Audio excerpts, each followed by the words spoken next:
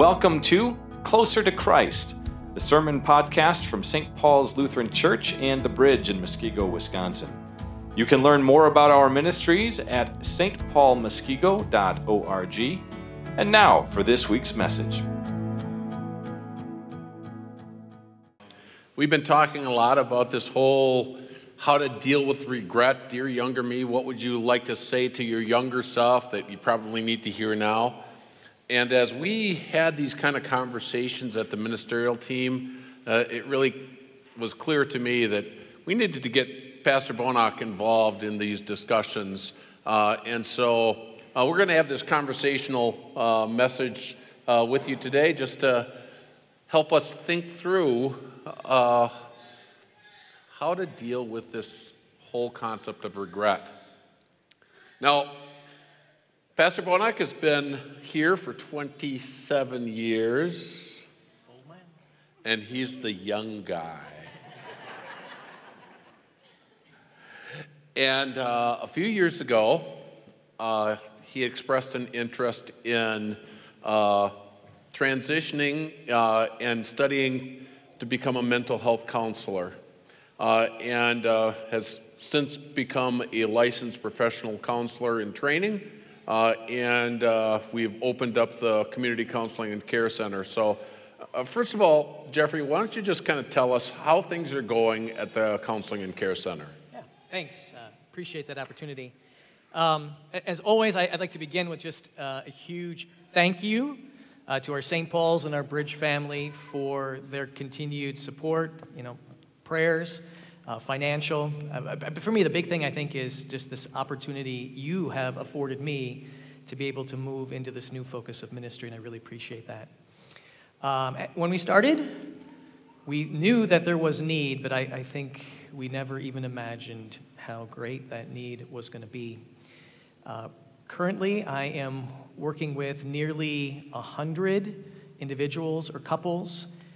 That translates to about 27, 28, sometimes 30 sessions every week.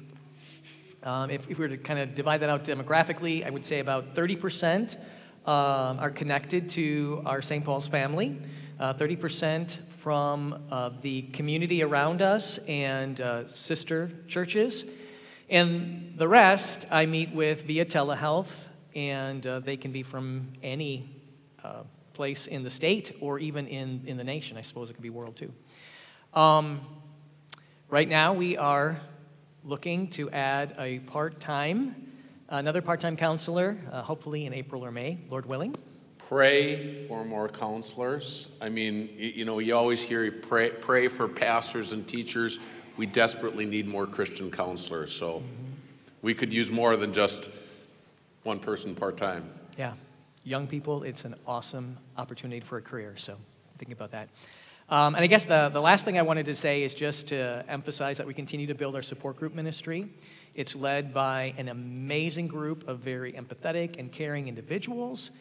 And just to be completely honest, there are a number of our support groups that really only have a handful of participants. And that kind of is a little bit heavy on my heart because I feel that these support groups are so incredibly helpful for people who are going through these kinds of challenges. But I also want to get us to think a little bit differently, that they also are a great resource for all of us, to learn to understand a little bit better some of these issues and to gain some skills so that we can be able to know what to say or how to help people who are going through these same types of situations. When we had the first one of these conversations last night, I realized that that's kind of where we'll come back to, that this was, okay, how do we get better prepared? So it's not just the person who is specifically dealing with the mental health issue, but any friend, family member. All of us. Yeah, yes. All of us. So one of the ways that we tend to deal with regret, shame, is to hide it. And we'll see that in Genesis chapter 3. But before we look at Genesis 3, our lesson for today, I wanted to start with recognizing that the Lord God had a different plan that his plan was that there would be nothing to hide. You know, at the end of the creation account in Genesis chapter 2, after Adam and Eve are created, the text says, so Adam and his wife were both naked and they felt no shame. They had nothing to hide.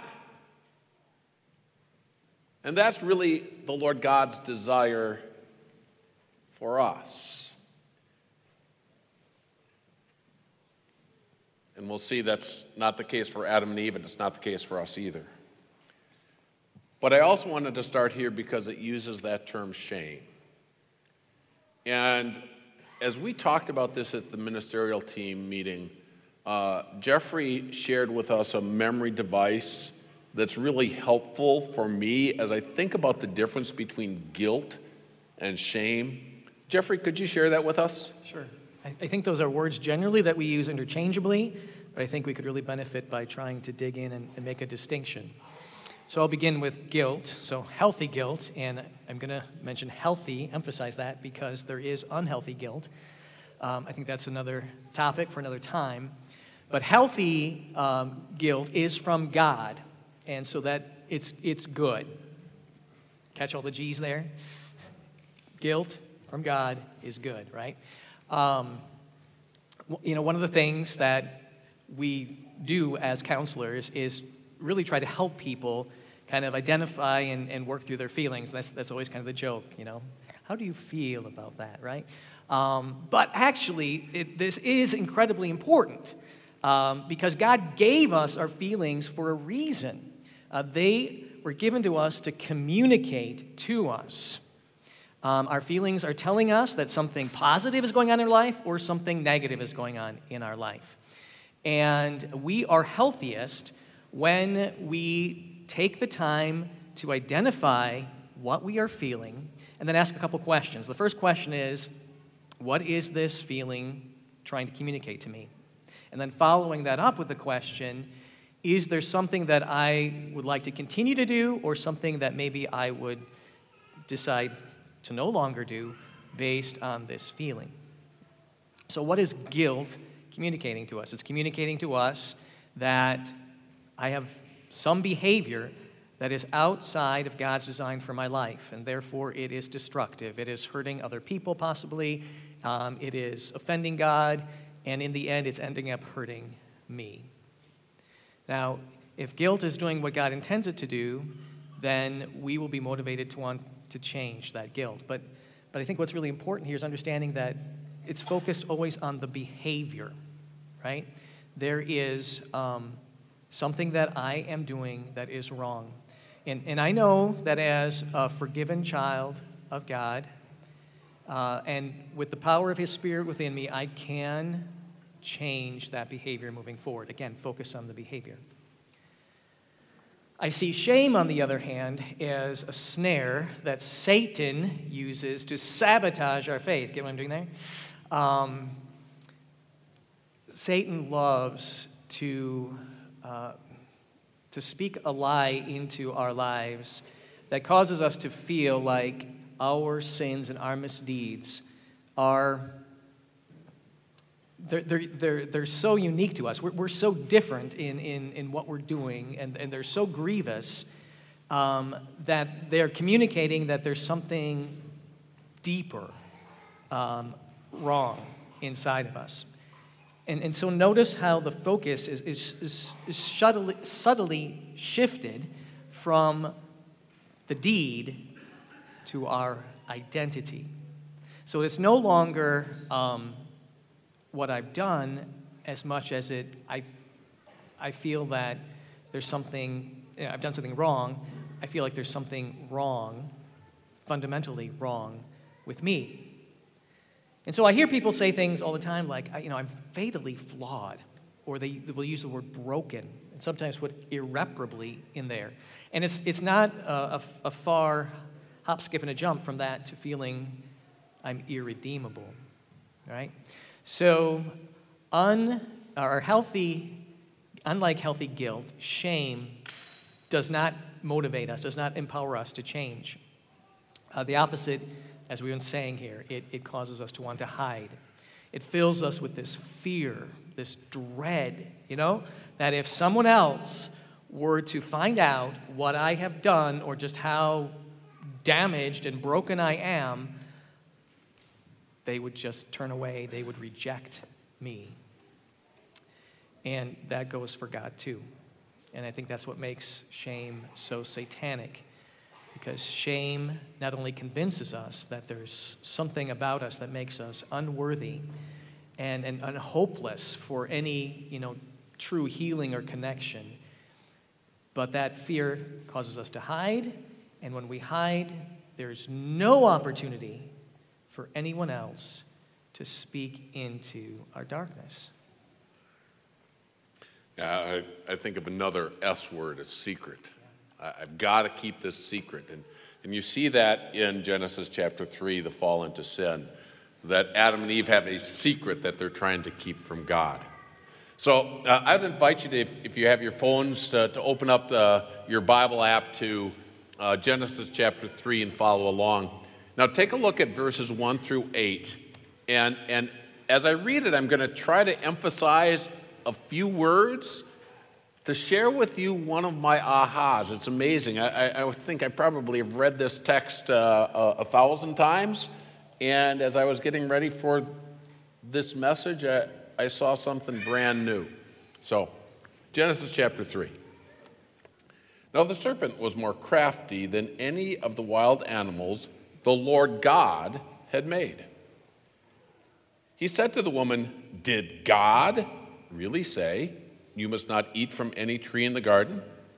The woman said to the serpent, 'We may eat fruit from the trees in the garden, but God did say, you must not eat fruit from the tree that is in the middle of the garden, and you must not touch it, or you will die.'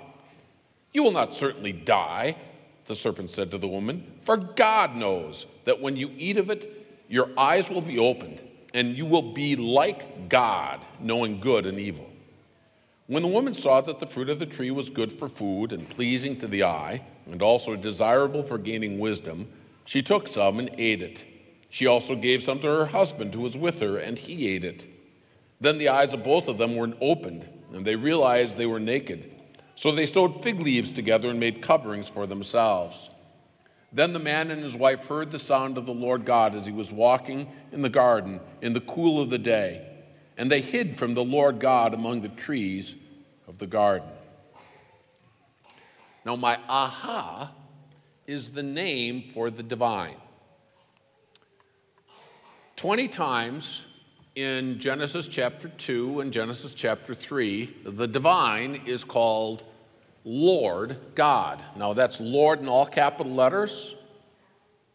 And Lord in all capital letters in the Hebrew is God's personal Savior name. It's a name that emphasizes that he is unchanging and independent. He is that he is. I am that I am, he would say about himself. Now that's true of all of his characteristics, but it's especially true about his love, right? That his love for us is unchanging and that his love is independent. He doesn't love you more on the days that you've been good boys and girls and less on the days that you've been bad boys and girls, right? His love is unchanging and independent of us. Now that's the Lord God that we see active in Genesis chapter 2. You see, Genesis chapter 1, the divine is called God, the powerful one who just speaks the word and it's done. In chapter 2, as the Holy Spirit gives us more detail about the creation of on the sixth day, the Garden of Eden, he's introduced as the Lord God, the Savior God. And that's the terminology that's used all the way through Genesis chapter 3 as well, the fall into sin, except in the conversation between Satan and Eve. Satan doesn't call him Lord God. Did the Lord God, the Savior God, really? No. He said, did God really say? This God who is far removed from you, who probably doesn't really love you? You see, that's the fact, right? we can see the power of God in creation, but you can't know how does that God feel about you. Did God really say that? And it seems like Eve picks up that, and her response is, well, God did say.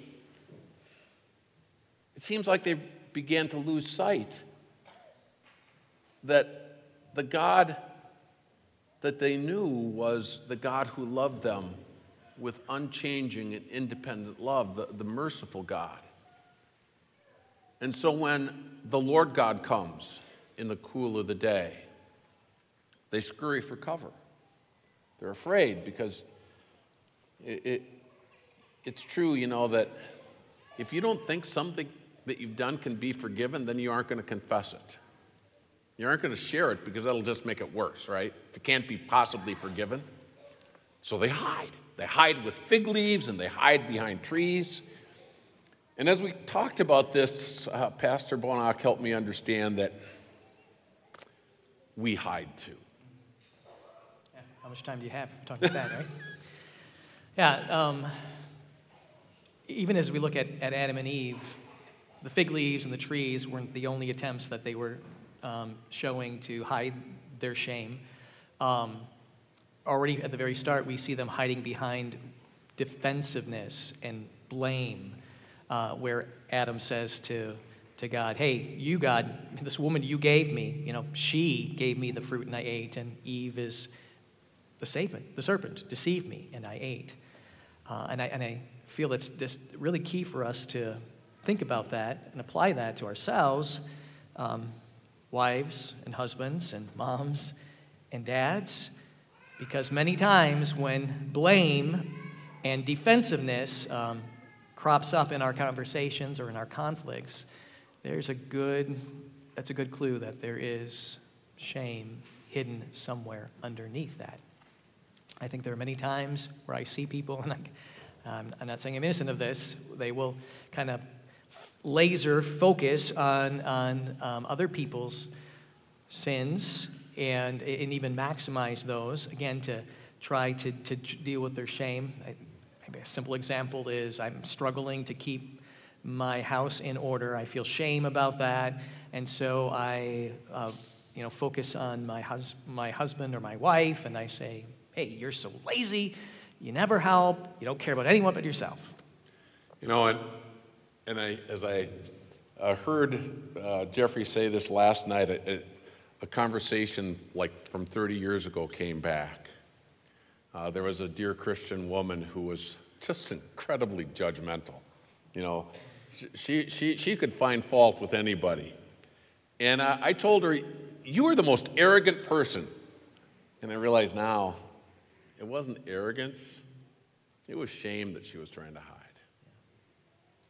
I think another place that shame shows itself is in these perfectionistic tendencies that we develop. If I could just be perfect, if I can get my life in complete order, if I do everything excellently, if I impress people, then they won't, see or notice my failings and my deeper issues. Closely related, I think, is busyholism, if that's a word. But it's this push to keep doing and accomplishing things. I think part of it is a distraction for ourselves. We feel successful, right? So it helps us to forget about our shame. And probably one more that I think is really important to note is just anger, especially if we are being triggered by a spouse or a family member who remind us over and over again of this shame. It looks like anger, but underneath there, the root is probably shame. I mentioned that I'm very thankful that Jeffrey's gotten this mental health degree and all of this experience, and he brings it into the ministerial team, but sometimes I kind of wish he wouldn't because it hurts, doesn't it? When you hear that kind of stuff, you go, ouch, ouch, I see that in me. And there's a desire for me to hide. But the Lord God's desire is not that we keep the guilt and the shame hidden. The Lord God comes into the garden to reveal the sin and the shame so that he can heal it. Take a look at verse 9. Again, it's the Lord God, the Savior God, called to the man, "Where are you?" He answered, "I heard you in the garden, and I was afraid because I was naked, so I hid." And he said, "Who told you that you were naked? Have you eaten from the tree I commanded you not to eat from?" The man said, "The woman you put here with me, she gave me some fruit from the tree, and I ate it." Then the Lord God, see, notice again, it's the Savior God who speaks first to the man and then to the woman. "I am the God who loves you." The Lord God said to the woman, "What is this you have done?" The woman said, "The serpent deceived me, and I ate." So the Lord God said to the serpent, "Because you have done this, cursed are you above all livestock and all wild animals. You will crawl on your belly, and you will eat dust all the days of your life. I will put enmity between you and the woman, and between your offspring and hers. He will crush your head, and you will strike his heel." You know, the Lord God doesn't come into the garden to reveal their sin, to fill them with shame. He comes in so that he can address the shame and the guilt. And he doesn't say, "I hate you." As a pastor, I hear this. I'm sure that, Jeffrey, you as a pastoral counselor hear this. People say, "God hates me." Have you ever heard that? Somebody say that? "God hates me. All the bad things that are happening, God must hate me." God didn't hate Adam and Eve. The Lord God speaks and says, "Cursed not is Adam and Eve, but cursed is Satan and the serpent."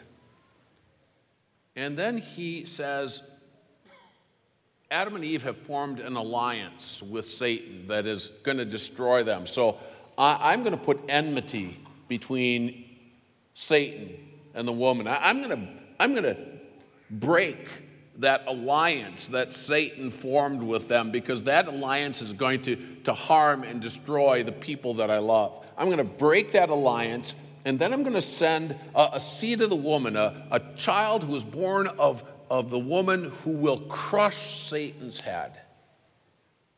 You see, he doesn't come into the garden to say, Adam and Eve, you blew it and you need to fix it. He comes in with a solution. And that's really what we celebrate this Lenten season, isn't it? That the seed of the woman came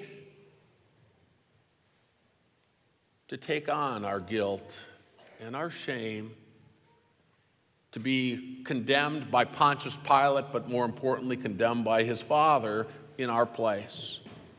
So that as the song, Dear Younger Me, says, you are holy, you are righteous, you are one of the redeemed, perfectly forgiven. That's what God wants us to hear. But when we were first talking about you becoming a mental health counselor, I was saying, why would you want to give up this kind of ministry? Because this is our chance to tell so many people that Jesus loves them.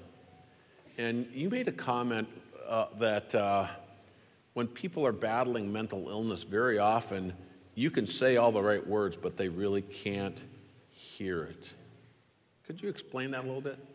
I think, first of all, it's just really important to understand, especially in the fallen world in which we live, and as fallen human beings, that the voice that we always hear talking to us constantly, that voice which we call our thoughts, that voice does not always speak truth, that our thoughts will lie to us. Satan is a liar, the father of lies. For thousands of years, right? He's been spinning those lies and coming at us. Satan understands that there is no way that he can undo the certainty of the salvation that Jesus won for us, but what he can do is he can try to get in there and convince us that there is something about us that just makes that salvation he won unacceptable to us, right? It's true for everybody else. Yep. But for not me. Yeah, exactly. And there's just as many different people as we have here. There's many different circumstances in life. Some of those that we are in control of, it's our own sins and our own behaviors. Some of them that we actually have no control over, other sins, people's sins and behaviors that Satan uses either just outright or sometimes, twisting it again with his half-lies and half-truths and lies.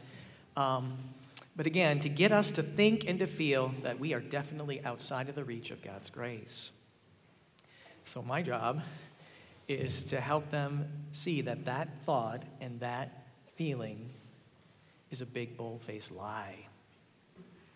Now, the struggle is that the same trauma, the same circumstances that made him so susceptible to believing the lie in the first place, those also make it challenging to actually see that that lie truly is a lie.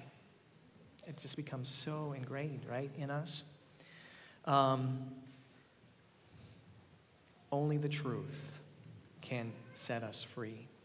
The truth that Jesus, when he crawled up from the cross, it is finished, he meant what he said.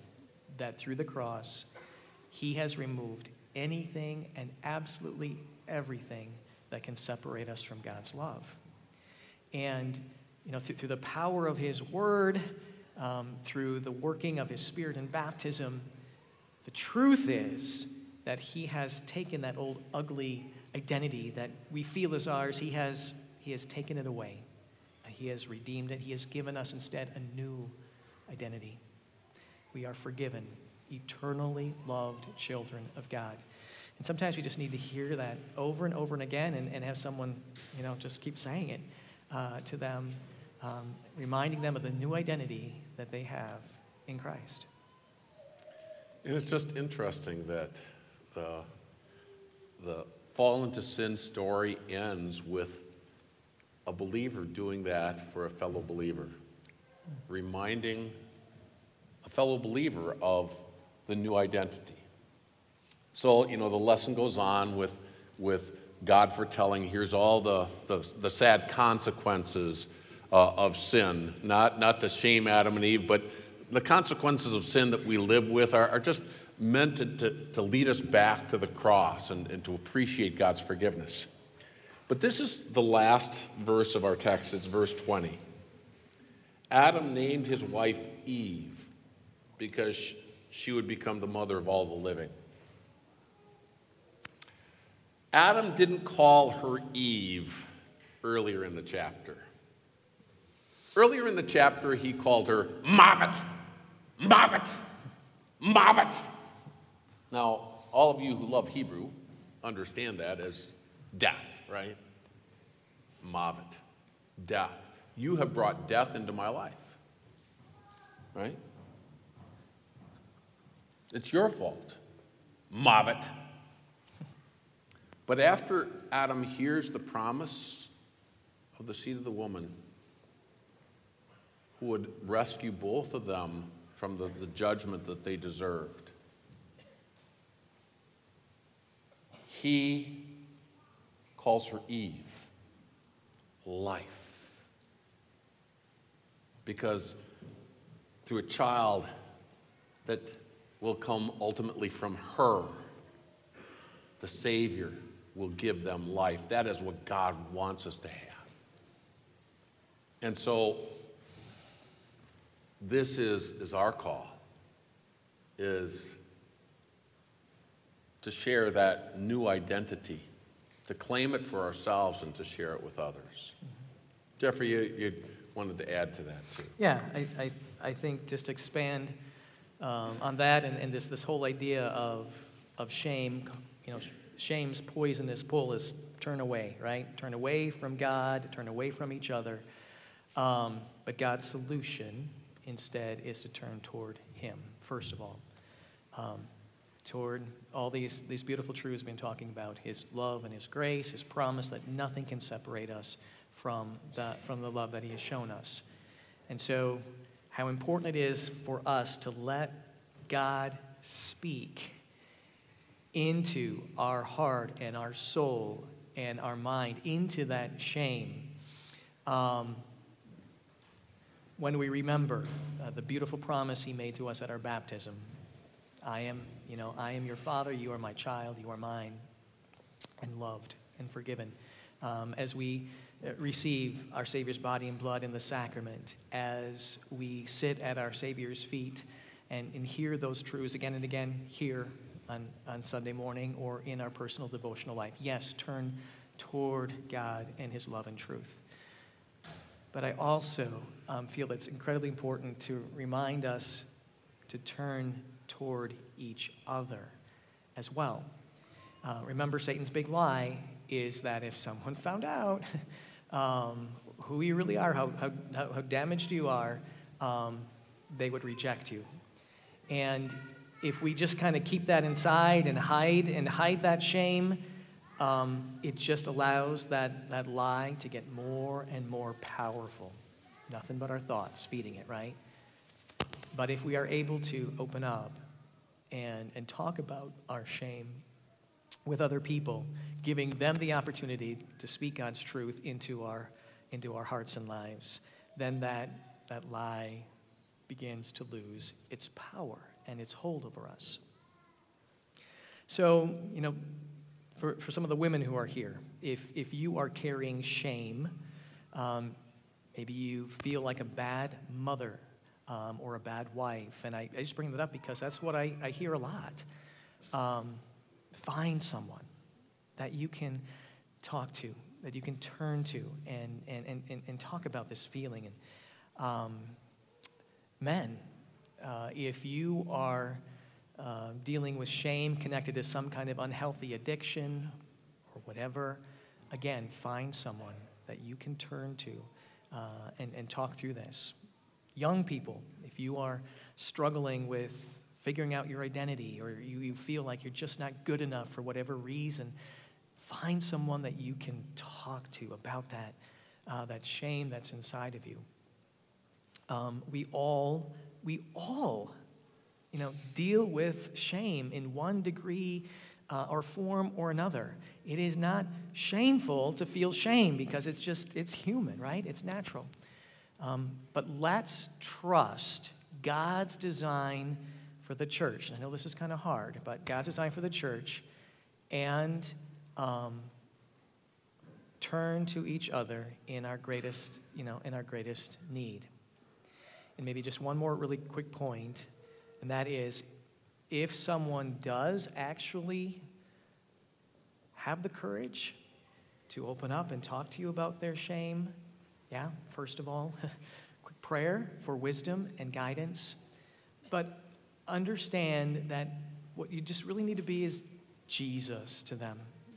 What Jesus means to you, you need to be that to them. Listen with compassion and understanding, with empathy and mercy. Someone asked me after the first service, what if what they're saying is shocking to me? I said, well, poker face. But also remember that, there's nothing, we have the same issues going on. But just find ways to, again, connect them to their identity, who they truly are in Christ Jesus. And I believe that you can do this. You got that. That was brought home to me. A story that heard at a meeting on Friday night. Pastor Keel was talking about how a woman he was meeting with her, and she had just shared something with him that just she felt I am irredeemable, and David said he just leaned in and said, Jesus loves you. And the tears started to come. Mm-hmm. You see, that's our privilege, isn't it? That Jesus has given us this incredible power and authority to remind people that he is the atoning sacrifice for the sins of the whole world. And that includes the person who maybe has shocked you. No matter what, it's forgiven. Jesus died for it. That's our privilege. And this is part of our spiritual heritage. You know, many of you have been Lutheran all your life, and you memorized Luther's small catechism, and you kind of went, when you were memorizing Luther's small catechism. But there's a section in the small catechism that talks about this, that we have the call to be a confessor, to be somebody that is trustworthy and merciful, that people feel comfortable coming and talking to us, and we can assure them of forgiveness. You see, this is our spiritual heritage. That's why I would like to wrap up with confessing the part of the small catechism called confession. So, if we could show that. What is confession? Confession has two parts. First, that we confess our sins, and second, that we receive absolution, that is, forgiveness, from the confessor as from God himself, not doubting but firmly believing that by it our sins are forgiven before God in heaven. What sin should we confess? Before God, we should plead guilty of all sins, even those we are not aware of, as we do in the Lord's Prayer. But before our confessor, we should confess only those sins which we know and feel in our hearts. Which are these? Consider your place in life according to the Ten Commandments. Are you a father, mother, son, daughter, husband, wife, or worker? Have you been disobedient, unfaithful, or lazy? Have you been hot-tempered, rude, or quarrelsome? Have you hurt someone by your words or deeds? Have you stolen, been negligent, wasted anything, or done any harm? How will the confessor assure a penitent sinner of their forgiveness? They will say, according to the command of our Lord Jesus Christ, I forgive you your sins in the name of the Father, and of the Son, and of the Holy Ghost. Amen. And let's pray. Lord God, come and into our lives like you did Adam and Eve. Don't let us be overwhelmed with guilt and shame. Don't let us hide. Bring us out into your open, marvelous grace and mercy in Christ. Help us to see as individuals our new identity as your forgiven children. And then, Lord, make us a family of believers here at the Bridge, a family that by our lives we show that we are trustworthy, that when people share the burdens on their hearts, that we're not going to gossip, that they can trust us. Lord, work that miracle in us so that we show mercy and compassion to those who are struggling, and that people would feel welcome to share the darkness, the shame that Satan is using to try to destroy them.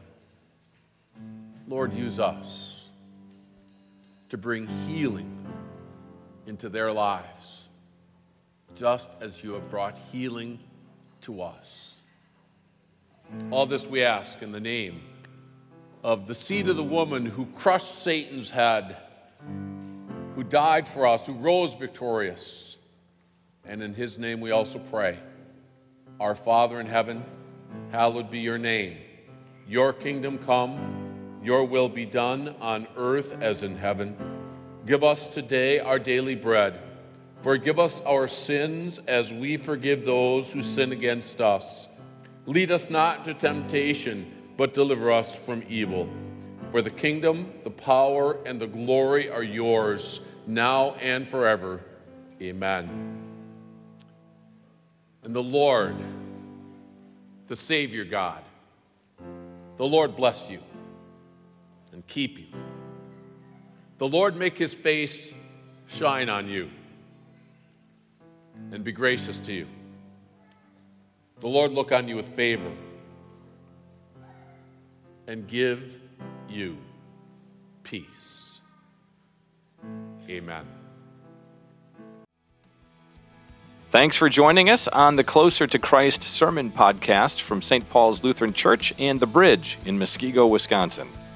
Closer to Christ podcasts are from our current sermon series and are released every Monday morning.